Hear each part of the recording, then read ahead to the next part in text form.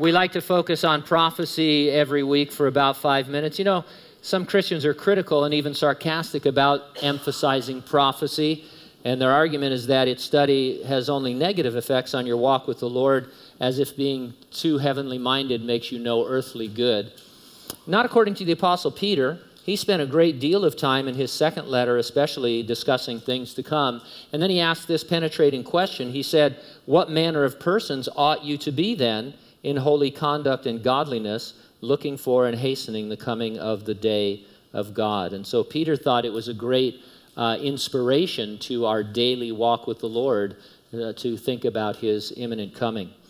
Personal holiness, then, is a good reason to study prophecy. There are approximately 500 yet to be fulfilled prophecies. Knowing what they say, we expect to see certain trends in the world. Now, we're not saying these trends are the fulfillment of prophecy, only that things seem to be unfolding just as you would expect. The Bible describes, for example, a yet future period of 7 years during which the entire planet will experience tribulation like it never has before. One prominent feature of that great tribulation is the world ruler we know best as Antichrist. At one point in the middle of the tribulation, he will exercise complete control over his citizens. No one will be able to buy or sell anything without first having sworn total allegiance to him. It will be the ultimate totalitarian state. His ability to control every aspect of a person's life, that's not going to happen overnight. Things must already be in place for him when he seizes power. And so you therefore expect the world to be moving in the direction of people surrendering their personal rights. And that's precisely what is occurring on account of rapid advances in technology. While this technology is making our lives easier to a certain extent, it's also robbing us of our privacy and preparing us for control. AP News posted an article titled, "Did 2018 Usher in a Creeping Tech Dystopia?" Here's some excerpts from that article.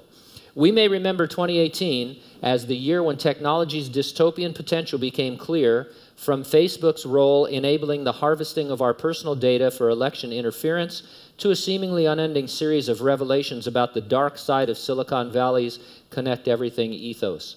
The list is long.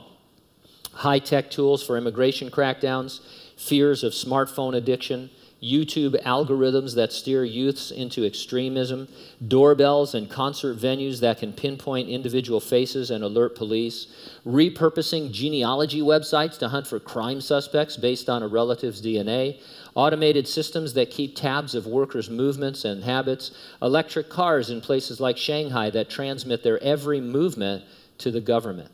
It's been enough to exhaust even the most imaginative sci-fi visionaries. More awaits us in 2019, the article goes on, as surveillance and data collection efforts ramp up and artificial intelligence systems start sounding more human, reading facial expressions and generating fake video images so realistic that it'll be harder to detect malicious distortions of the truth. Internet pioneer Vint Cerf said he and other engineers never imagined their vision of a worldwide network of connected computers would morph 45 years later into a surveillance system that collects personal information or a propaganda machine that could sway elections. And so all I'm saying is that reading the Bible, thinking about what's going to happen in the Great Tribulation, this is a trend that you would expect, and it is a trend that is actually happening in the world today. As believers, we expect Jesus to return at any moment. He promised to come and resurrect the dead in Christ, rapture living believers. He said that was an imminent, any moment event. Are you ready for the rapture? If not, get ready and stay ready and keep looking up, because ready or not, Jesus is coming.